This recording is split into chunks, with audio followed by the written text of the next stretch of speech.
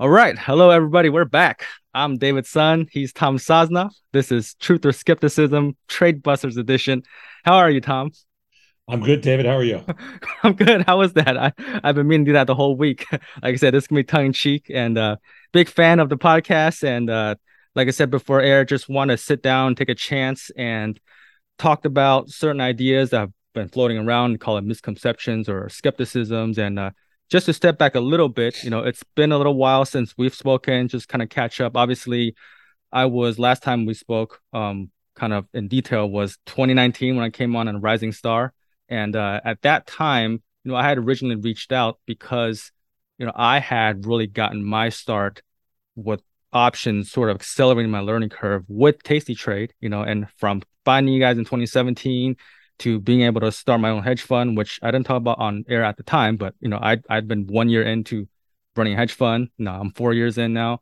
And even though I kind of see that success for myself, I really credit what I've been through from finding Tasty Trade, right? Even though the people who follow me and listen to my podcast may not have they may not see what I do exactly as the prescribed Tasty Trade methodology or whatever, but I always credit, the ideas, risk tolerance, adjusting the concepts and basics, right? I always see that as kind of the roots, right? And I do a lot of active engagement with the retail community and with my podcast and everything. So, and the reason for idea for this show is like because of that engagement with the retail, I'm on Twitter, I post different things and you hear stuff online, right? And sometimes people obviously nobody is going to find something and always have a runaway success. There's always going to be kind of the failures or people who don't do well. But sometimes the reason people don't do well may not be, Tasty Trade's fault or whatever it is. That things happen, right? And so, you hear stuff online and just want to bring some ideas to the forefront. And like I said, no wrong answers, and you just want to kind of talk about certain things and just give you a chance to give your perspective and then I will Sure. kind of give Yeah. my perspective on certain ideas too. Hey. I've never been one to be too quiet. So fire away. You're gonna get some brutally honest answers from me. So go ahead, fire away, man. Okay, and just to kind of set the stage first, you've mentioned in the past the idea of people who find Tasty Trade. There's always going to be a distribution of outcomes, right? There's going to be the 15% who knock it out of the park, 15% who kind of are abysmal failure, right? And then the rest kind of fall in the middle, right? So to set the stage first, like, what is your kind of ideal vision for the outcome of someone finds Tasty Trade? That top 15%, like the ideal best case scenario, what would that be in your mind? Well, it's it's a it's an interesting topic because the ideal situation and one of the reasons that we built Tasty is not just about trading. There's way more about it. It's about decision making. It's about entrepreneurship. It's about business. But if you're thinking about, and you can use yourself as an example, or use me, I don't care, whatever. If you're thinking about life and wealth creation and opportunity, right? All the it doesn't mean material stuff doesn't mean everything to everybody. And there's plenty of people that have committed themselves to much different paths in life. But but for a few of us, and for actually a large majority of us, there is a kind of a consensus on what we call wealth creation, things like that. Tasty to me is giving the people that let's call it figure it out. Now, that's not a great term, but it's for lack of a better term. Sure. But to give them the opportunity for asymmetric returns. And when I say asymmetric returns, those are life returns. Like I believe that Tasty affords, and maybe it's people like you, maybe it's people like me, maybe it's whatever. I believe what we've done is we've created probably the only vehicle I've ever seen that's free, that where we basically provide content, um, probabilistic, quantitative, statistical ideas, optimization, and mechanics for asymmetric opportunity. So you go back to that distribution curve you just talked about, where let's say 13, 14, 15, 16% of the people fall on both ends of a normal distribution curve, and 68% of the people fall in the middle, right? On half of those 68%, 34% are below average, 34% are above average. But the ones on the outside, the ones in that little, like, outside of one or two standard deviations, on the downside, you can only go to zero. On Right. the upside, you have the potential for asymmetric returns. And what we do is we provide that kind of engagement, that kind of incentive, that kind of those kinds of mechanics. And I think that that is incredibly, let's put it this way, I don't know anybody else in the world that's ever done that before. That's the beauty and kind of the wonder of Tasty. Okay. No, sure. And again, that's that top 15%, that's idealized. But let's bring it back to what do you think is the realistic outcome, right? What do you think is the normal outcome for the middle 70%? Yeah, I mean, listen, I try to provide as much as, like, we don't target a specific person or audience or demographic or anything like that. So I don't know what what I try to do is to create push as many people to the positive side of that, the 50%, wherever that middle, wherever that mean or median is, wherever that number is in the middle, I don't know what that number is. I don't know if it starts at 42%. I don't know if it starts at 52%. But wherever that number is, I try to push people towards the high end of the curve. And that is an extraordinary task. And the genesis of it and the effort behind it, that's totally on us. Like we're not sitting here saying, hey, this is what you're supposed to do. I think, and you're a perfect kind of reflection of that. We didn't sit there and say, hey, these are the only things you can do to make money. This is the best.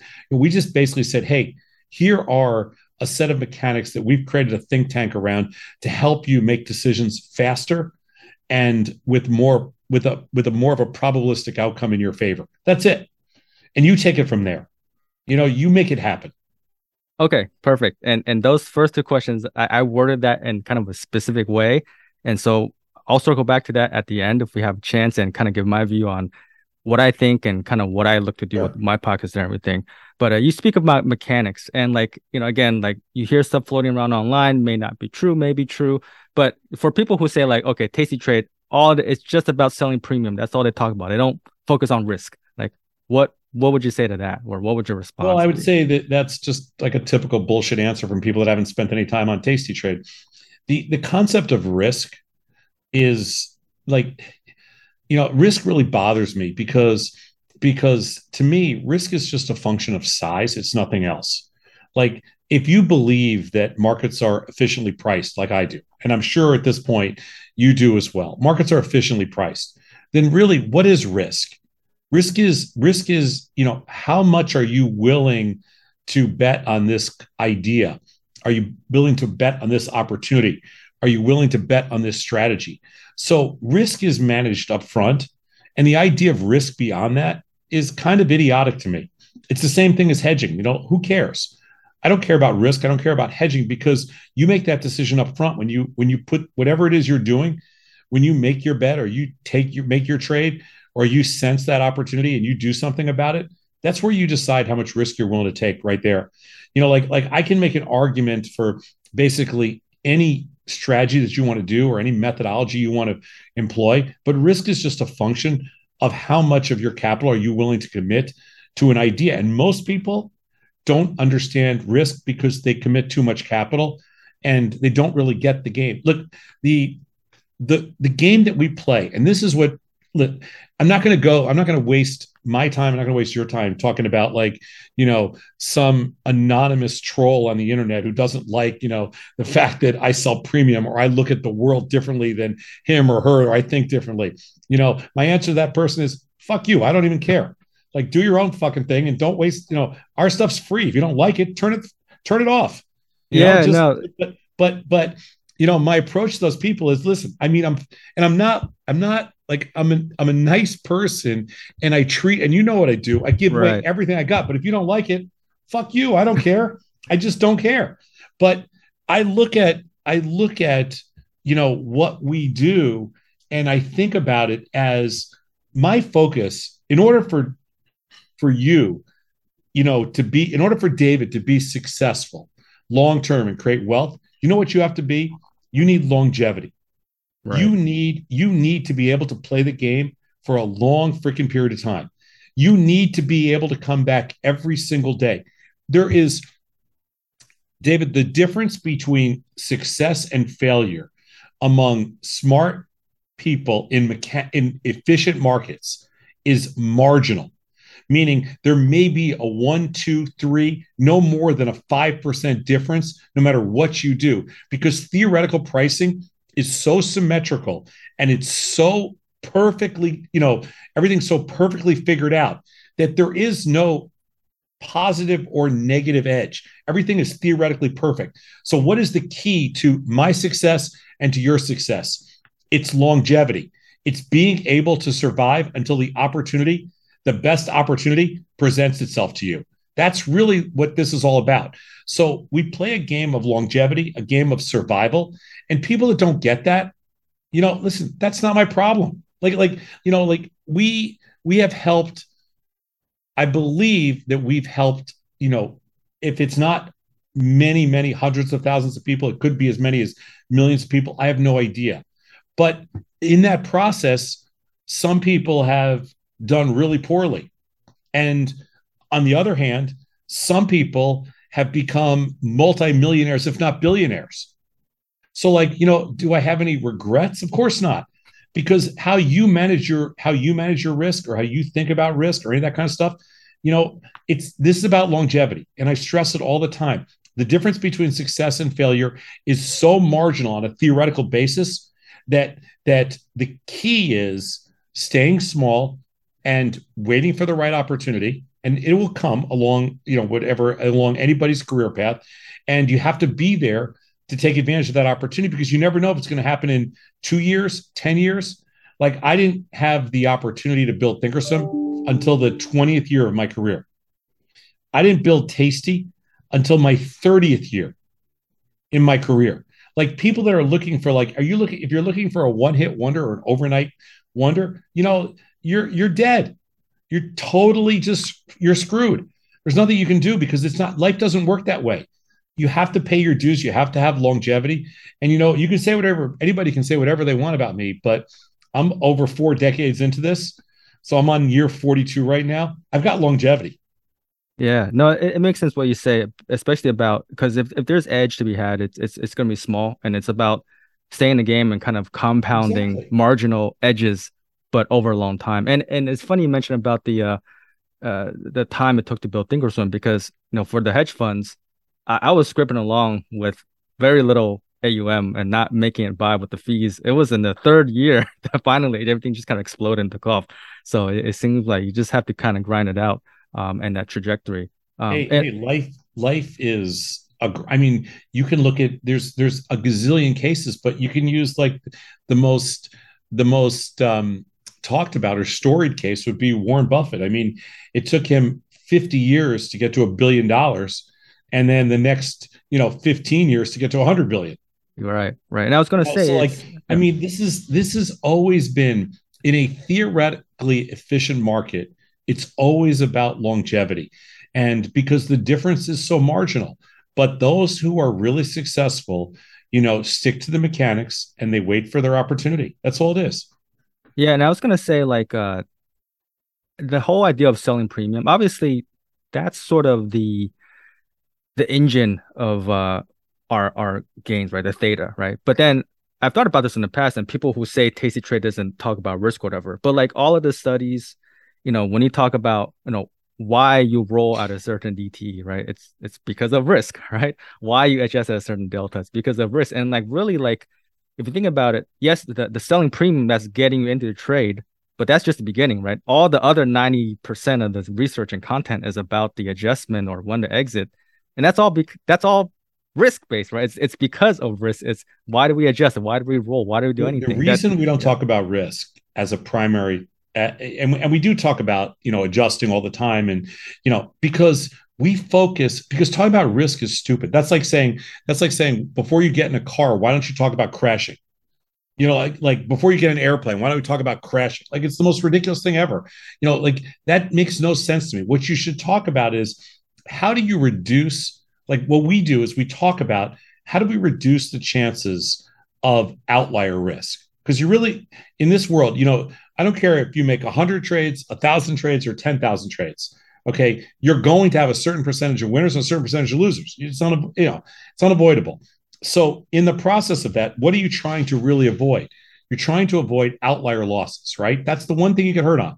You don't get hurt on a regular loss because you have regular gains. Right. You get hurt on outlier losses.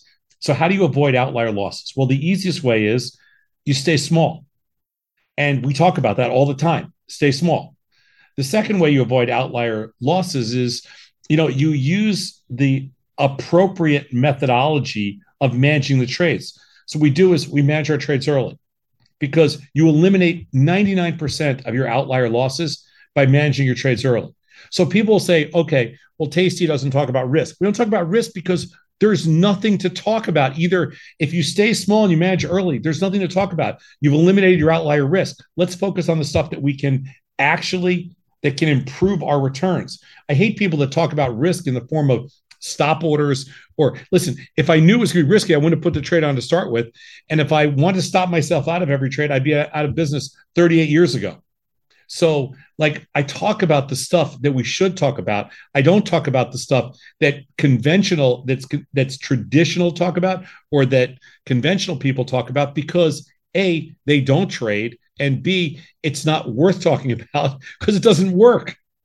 Yeah, you know what's interesting though, kind of my perspective on because you mentioned stop orders, and obviously you don't want to put something on where when you're not willing to take the loss and just stopping out and ending the trade. But for me, I almost view rolling as it's essentially a form of a stop, right? Because you're adjusting, right?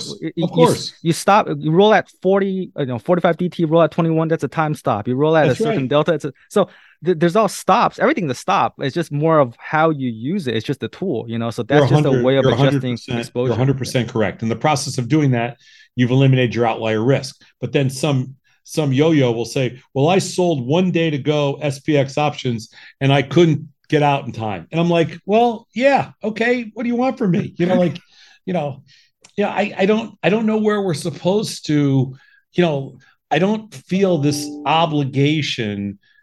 If you're not willing to go along with the mechanics that we've spent more time and money researching than anybody else in the world, that's not my freaking problem. Then first of all, none of it's my problem. But if you don't want to deal with it, then, listen, do your own thing. Hey, we tried. And you mentioned the fact that obviously all the content's provided for free, and there's no requirement that, people have to use Tastyworks, right? The platform. And full disclosure, for kind of administrative reasons for running our fund, we don't use Tastyworks, right? I love the platform. I still use it to look at the chain and adjust because it's so slick, right? That was one of the first ones. But on that note, well, we're gonna have you killed just for that reason alone. I mean, that's you should be on Tastyworks. We should. I mean, we tried. I think we try to get something with the reporting or whatever. But what I wanted to ask about it and your feeling on people who say the whole small trade often is just to get people to overtrade and generate commissions for Tastyworks. What's your what would you like to say to other than it's crap? I don't have. I mean, we say trade small, trade often because trading small is the key to success and trading often is the key to diversifying, right? And to keeping yourself in the game. I mean, if people think there's no incentive for us to try to get people to just pay commissions because our business is based on your longevity as a customer. So what I have to say to people that say that is they're just idiots. Really? So I've spent 40 years for my business model to be that I can churn your account for 2 weeks. This isn't spot FX. We're not a commodities firm. Okay. We talk about our average size trade average duration of trade is 45 days. Okay. Who does that? Who would think about that? But, more importantly, it kind of bothers me that, that people that don't know us, that's what they think when I've basically given up my entire life, to support, to engage people in the world of finance. And we've committed, we've probably spent more money on free research than any major financial institution that includes like Goldman Sachs and Morgan Stanley and JP Morgan and TD Ameritrade and Schwab and every single other firm in the world. I've probably spent more money the last 20 years. They've spent more money on marketing, and I spent more money creating free research for customers all over the world. So people that say that stuff, you talk smack like that and they talk shit. I don't care. I mean, they have no idea what we do. And for the people that really appreciate it, thanks. That's all I Yeah, can say is thanks. yeah, and I can kind of see where that comes from because I want to point out that small is relative. If you're trading a Tasty Bites account and you just have to trade small in terms of notionally small, tight spreads, small products, right? The fees are fixed, right? It's just gonna seem larger We in have a proportion. $10 cap. So Right, right. That too. Yeah. even if you're trading $100 million account, the most you can pay us is $10 a trade. We have the lowest commissions Yeah. with the And in technology we have in the whole world. So I can't listen. I mean, free apps are different, but most of the time you can't afford free because the technology is so bad. But with us, you get the best technology in the world, and there's a $10 cap. So anybody that says we're doing it for the commissions, it's just stupid. I mean, like yeah, it or not. But I don't even normally respond to that stuff because I really don't give a crap. Like somebody can think like I don't read what people write about us because I don't mhm. care because there's enough people, there's a million people that love us. I don't care about the few hundred or the few dozen that don't. I mean, it's just, there's a lot of haters out there and they're all anonymous. I don't really give a shit. Yeah, no, it's funny because I mean you don't read it, but obviously I read some of it, right? And like I said, that's why I had the idea, like let's just hash it out, and in idea, even if you didn't cap the commission, like But you again, you know something else, David, and this got to be totally fair. There's a lot of scammers out there. sure, And of the of course, scammers that out there, there's a lot of people that just write negative stuff about us just so they can sell their own stuff. Like true. we've dealt with over the years, and we won't even respond to it. But over the years, we've dealt with numerous sites that just write stuff about Tasty because we have the largest following in the world Okay. when it comes to derivatives. And people will just write stuff at us because they're just trying to sell their own programs. And they'll write, "Oh, this is their stuff's all crap," whatever. And who cares? Yeah, yeah, Like, you know, yeah. I really don't care what people say. And then the point I was trying to make was just, with people who have a larger account, like those fees kind of as a percent drop off anyway. So I really don't think that applies to some extent. Once you're trading large products and making, small relative to your account could be huge relative to, somebody else. So I think the Yeah, fee sure. argument really, it's just a matter of perspective, really. That's what I was gonna say. Um, Totally. And we don't even charge people to close trades. So I mean, you can't bitch there. We charge zero. So on the idea of, one of the main mechanics, right? The idea of rolling, right? And people who say, the whole idea of cut your winners short, let the losers run. But then people will say, rolling is just sort of a delusion. Keeping the dream alive when in fact getting a large, you have all these small wins, but in a one large loss is going to wipe away all the profits. What's your take on that? Yeah, I mean, it happens. I mean, you know, you'll have occasionally you'll have, five winners in a row, and then you'll have one large loss that wipes it all out. No question about it. That's the nature of the game. But hopefully, more times than not, and over time, that's not the case. You know, to avoid large losers, okay, we just talked about it. If you roll early, you avoid most of your large losers. The people that have large losers mostly are trading, 1 week or zero DTE options or 1 week options, or they're trading earnings. It's not large losers are rarely the longer duration trades. Now it does happen. I had a large loser the other day and was in what stock was it that opened? Federal Express that opened last week, like down $50 or something, $60. And there are situations where you'll end up with, hey, I had a small strangle on in there and the thing opened down $50. Nothing you can do to avoid it. But there are other situations where you avoid most of those moves by just sticking to the mechanics. And listen, and that's the nature of the business we're in. There's a lot of picking up dollars in front of getting run over for a 20. But in the end, it has to work out. Statistically, it needs to work out in your favor, and you wouldn't be managing a lot of money right now if it wasn't working out in your favor. So it has to work out in your favor statistically. Otherwise, there would be no model to support taking the risk. Like, this is real simple. Risk-free returns are 3 or 4% right now, right? Hmm. So if you're going to take risk in the markets and you're going to sell premium, whatever else it is, you have to have the opportunity that makes some multiple over and above risk-free returns that's significant, that justifies the risk. So what number is that? Is that 5x? Is it 4x? Is it 6x? I would say it's somewhere in that neighborhood, 4, 5, 6, 7x. And if you're talking about risk-free rates at 3%, your number's got to be somewhere between, let's call it 15 and 25. You have to have a reasonable chance at that, and you have to like your odds of getting there. Otherwise, it's not worth it. Yeah, and also just to kind of give my perspective and from some of the stuff I do, and you mentioned, like you said, like people who trade short duration, you can't really get out of the way of that train, right? Because it moves too fast. So you guys do the whole 45 DT, and what I trade is more out in the 90 DT range, for example. And it's true, like most of the time, trades in a longer duration are gonna move slower, so you'll have a chance to adjust. And rolling, I think you're trying to say it, for me, I view it more as a way to adjust, right? It's more just managing exposure, right? You put on positions, Yeah, they you're go just against managing. you. You're just managing your deltas. That's all it is. It's a constant. You're managing your deltas and keeping your theta where you want it to be. That's all you're doing. And then the other thing, and just again, to give some perspective, I think sometimes, if you're trading a smaller account and you're forced to, just because of capital constraints, only have like 4 or 5 positions, right? If two or three of them go against you, that's kind of the whole book is sunk, right? But when you have the capital to do, a couple dozen positions and one or two go against you, you're kind of inventorying those losers, but the majority should kind of work out in your favor, like with the taking the winners, 85, 90% win rate, so you're kind of training the capital there.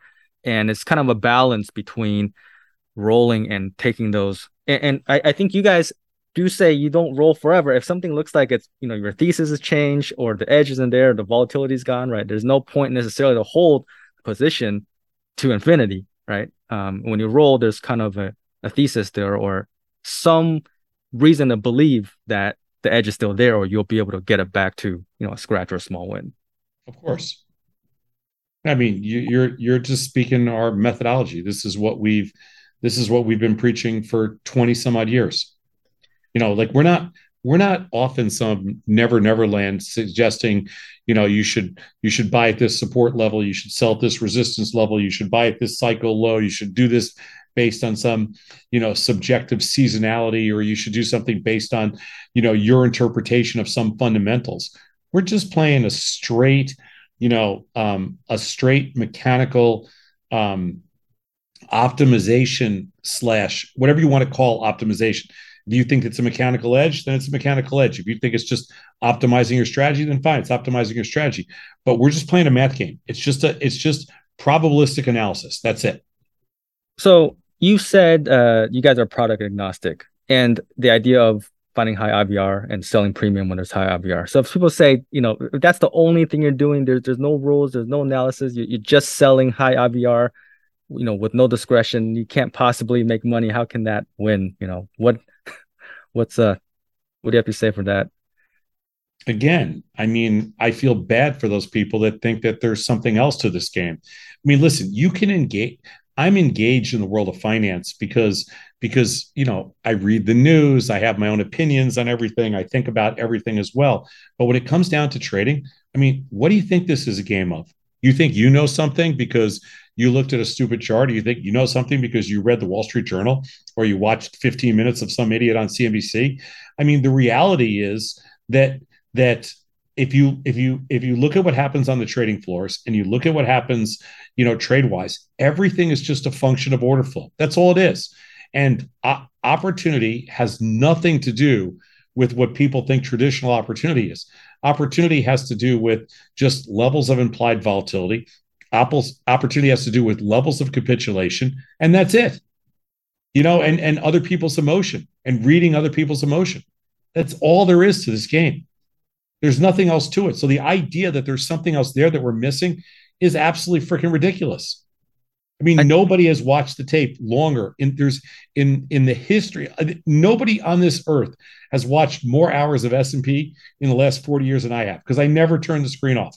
I've just sit in front of a screen for 40 some odd straight years, and nobody can tell me that anybody knows anything about anything. It doesn't happen. It's not possible. I think what people might be missing for whatever reason is the idea of, again, selling high IVR and selling premium. That's just the entry, right? That's just getting something on the book, right?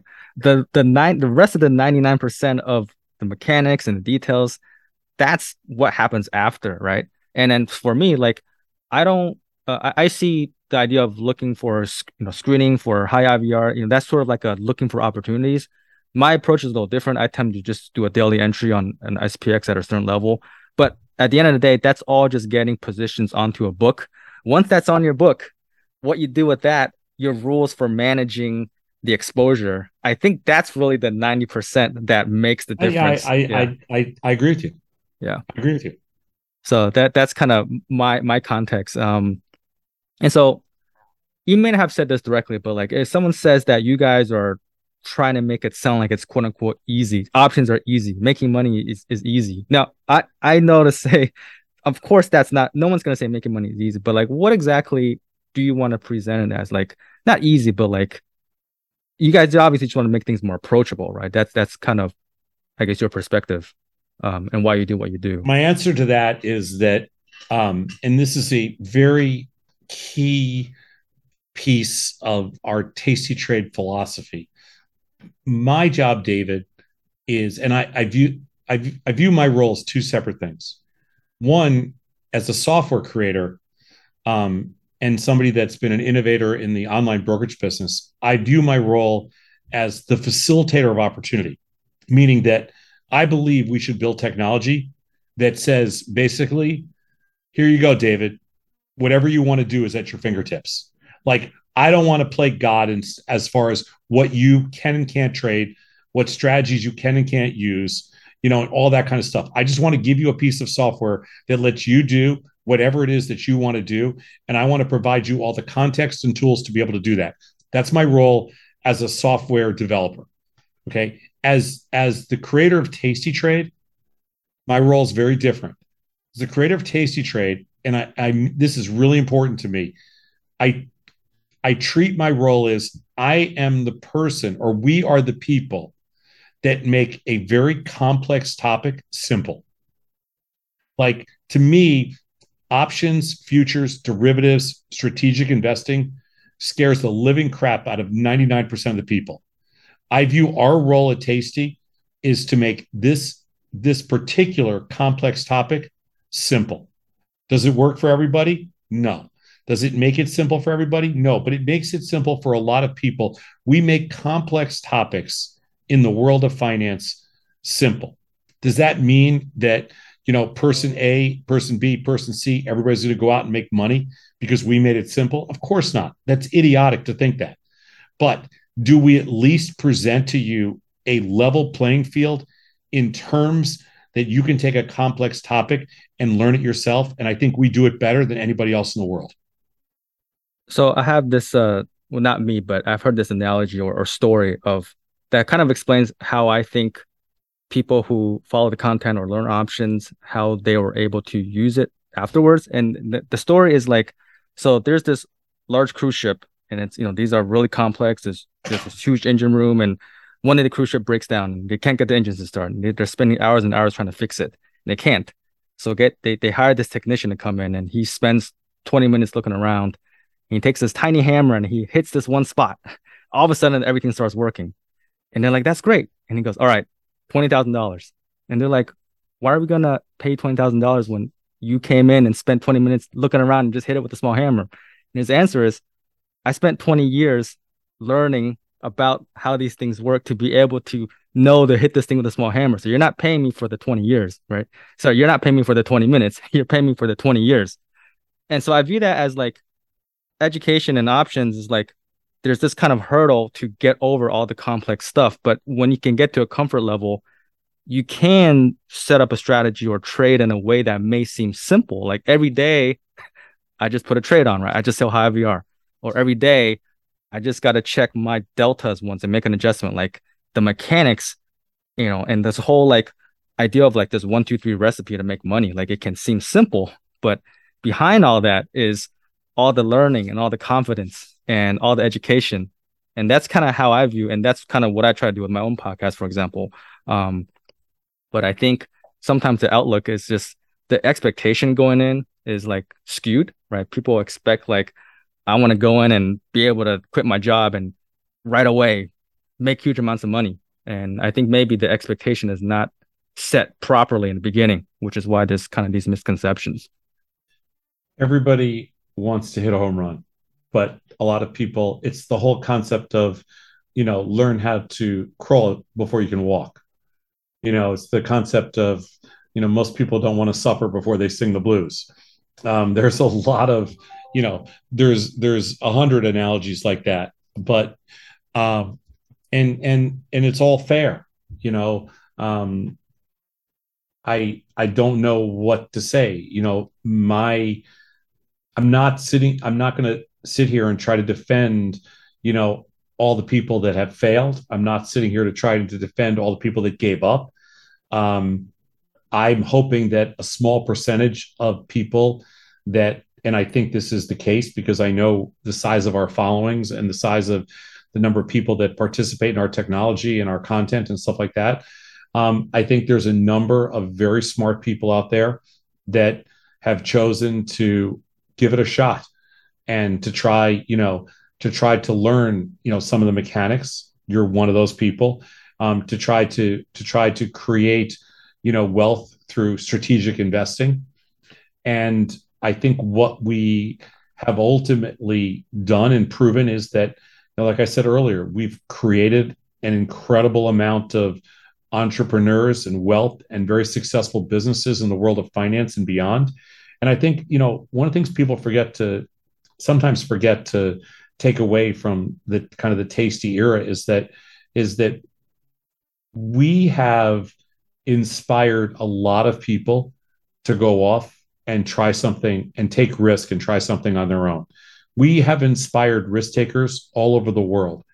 Are people going to fail? Absolutely. Because those are the odds. People fail.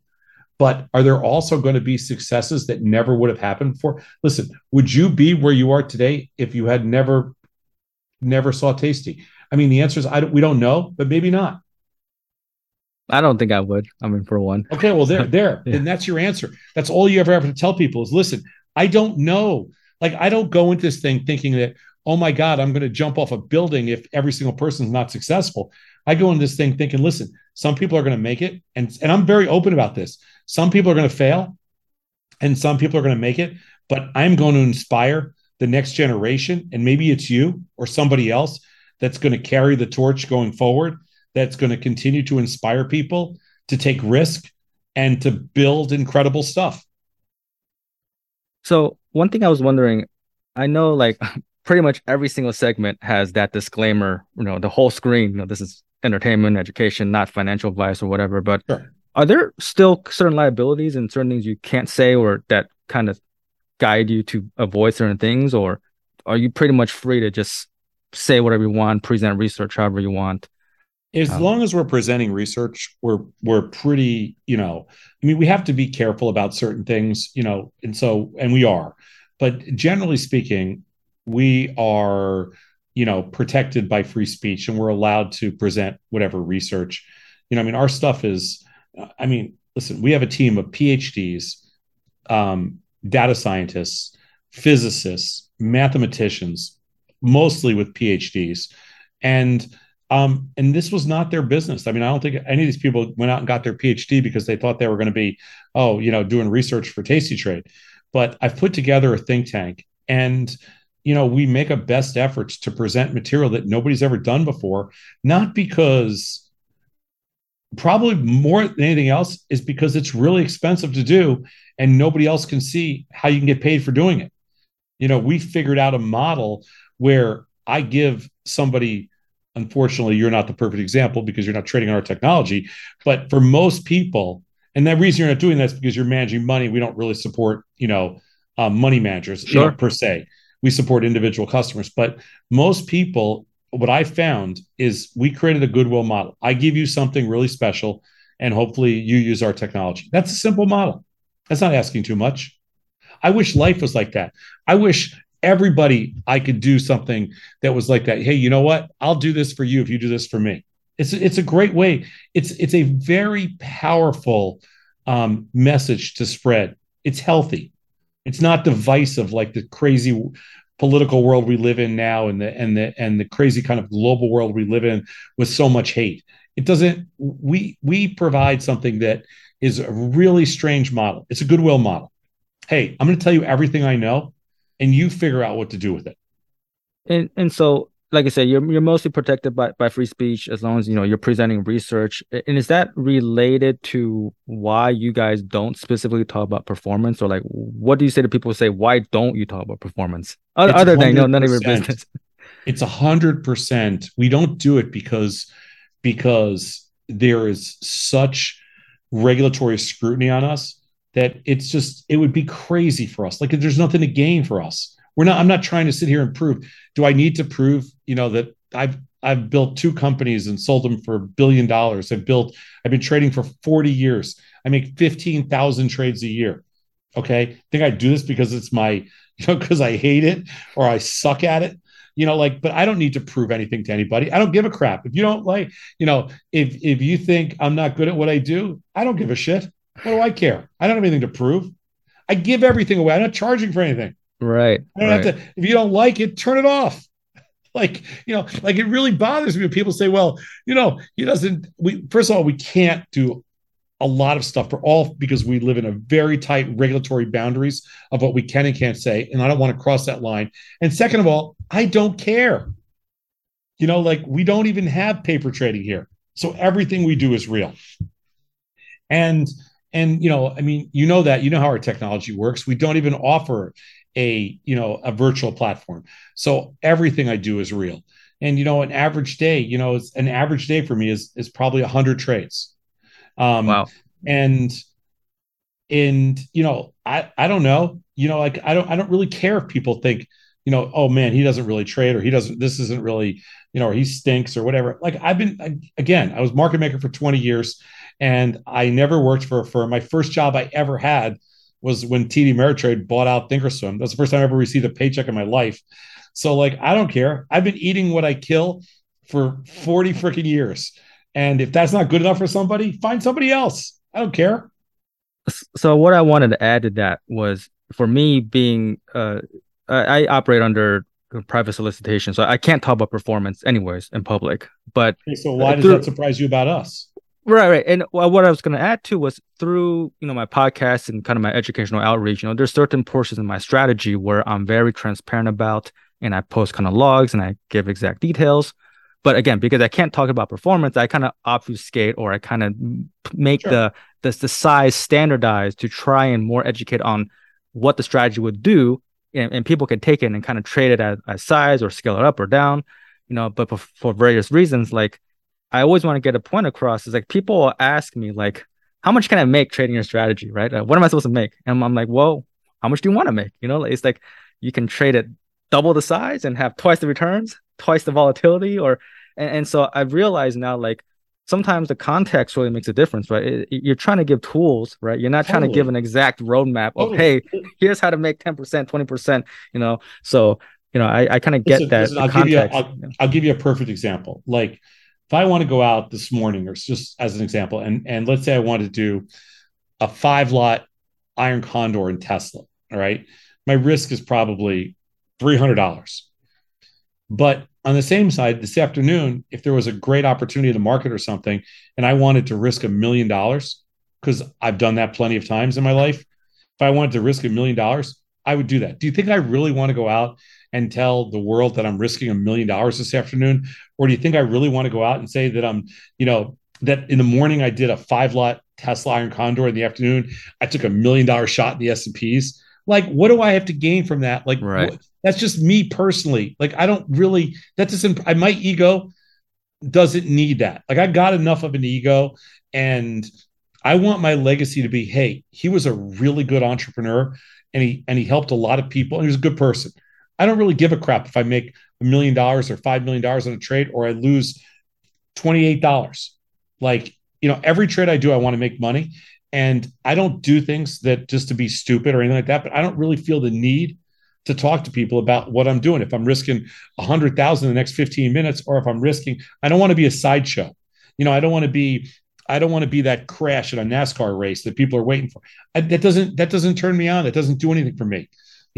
So I just try to trade, consistently and do my thing, and it's nobody's business. That's it. All right. A couple more topics before I wrap up. One, if people that just generally say, tasty trade way doesn't work, right? And that's not the question, but like for you, like, is there a way that you can simplify and encapsulate what is the quote unquote tasty trade way? Or do you really think it's so, you know, all encompassing? There's just so many different things that you can't really boil it down to one I'm sentence or one product paragraph. indifferent. I'm strategically indifferent, and I'm an efficient market theorist. There is all tasty is a series of optimal mechanics.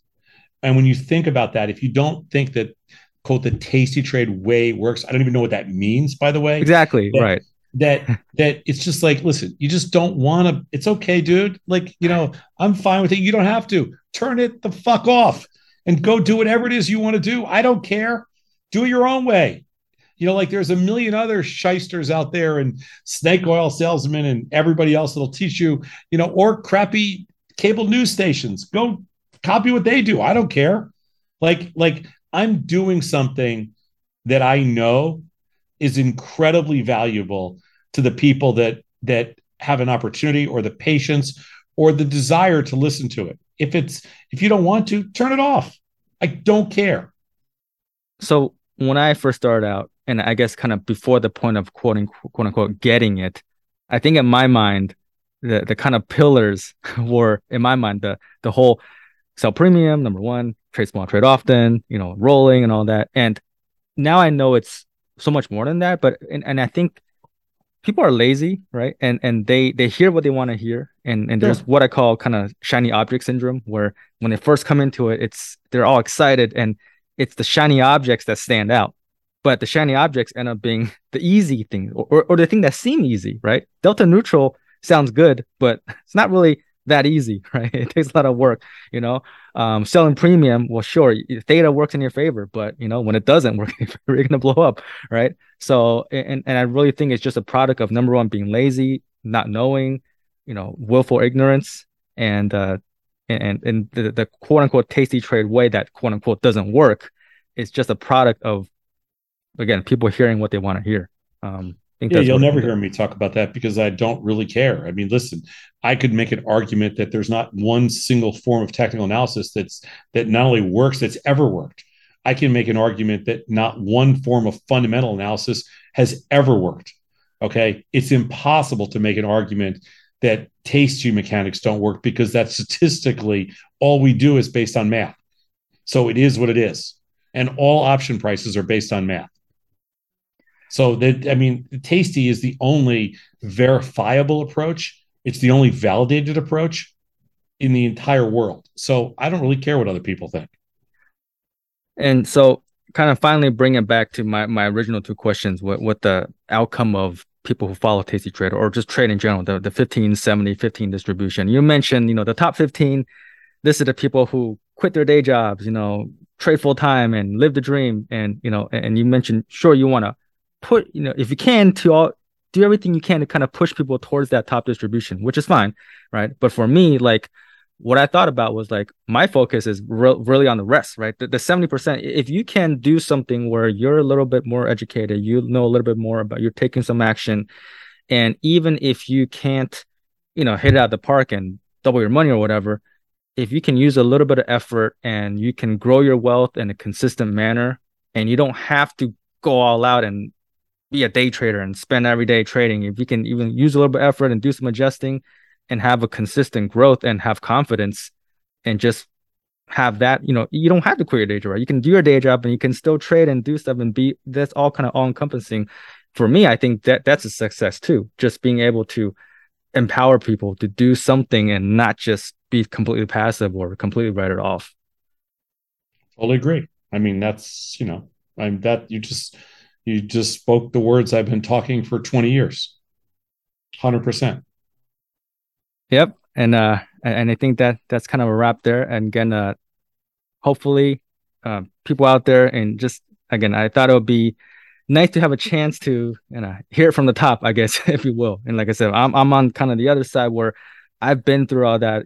Again, I credit everything to at least getting my start from Tasty Trade. Even if the way I trade isn't exactly like you guys, on the surface, but the fundamental concepts and why I think the way I do, I mean, it's all rooted in the same stuff. So, That's awesome. appreciate the time. And so I'm David Sun. He's Tom Sosnoff. This is Truth or Skepticism, Trade Busters Edition. Every Monday, 1:30 Eastern. No, I'm just kidding. No, really, Tom, though. Thanks so much for taking the time to come. I know it was a little short notice, took a couple of weeks to get this together, but really appreciate, you're always generous with the time. So this is no different.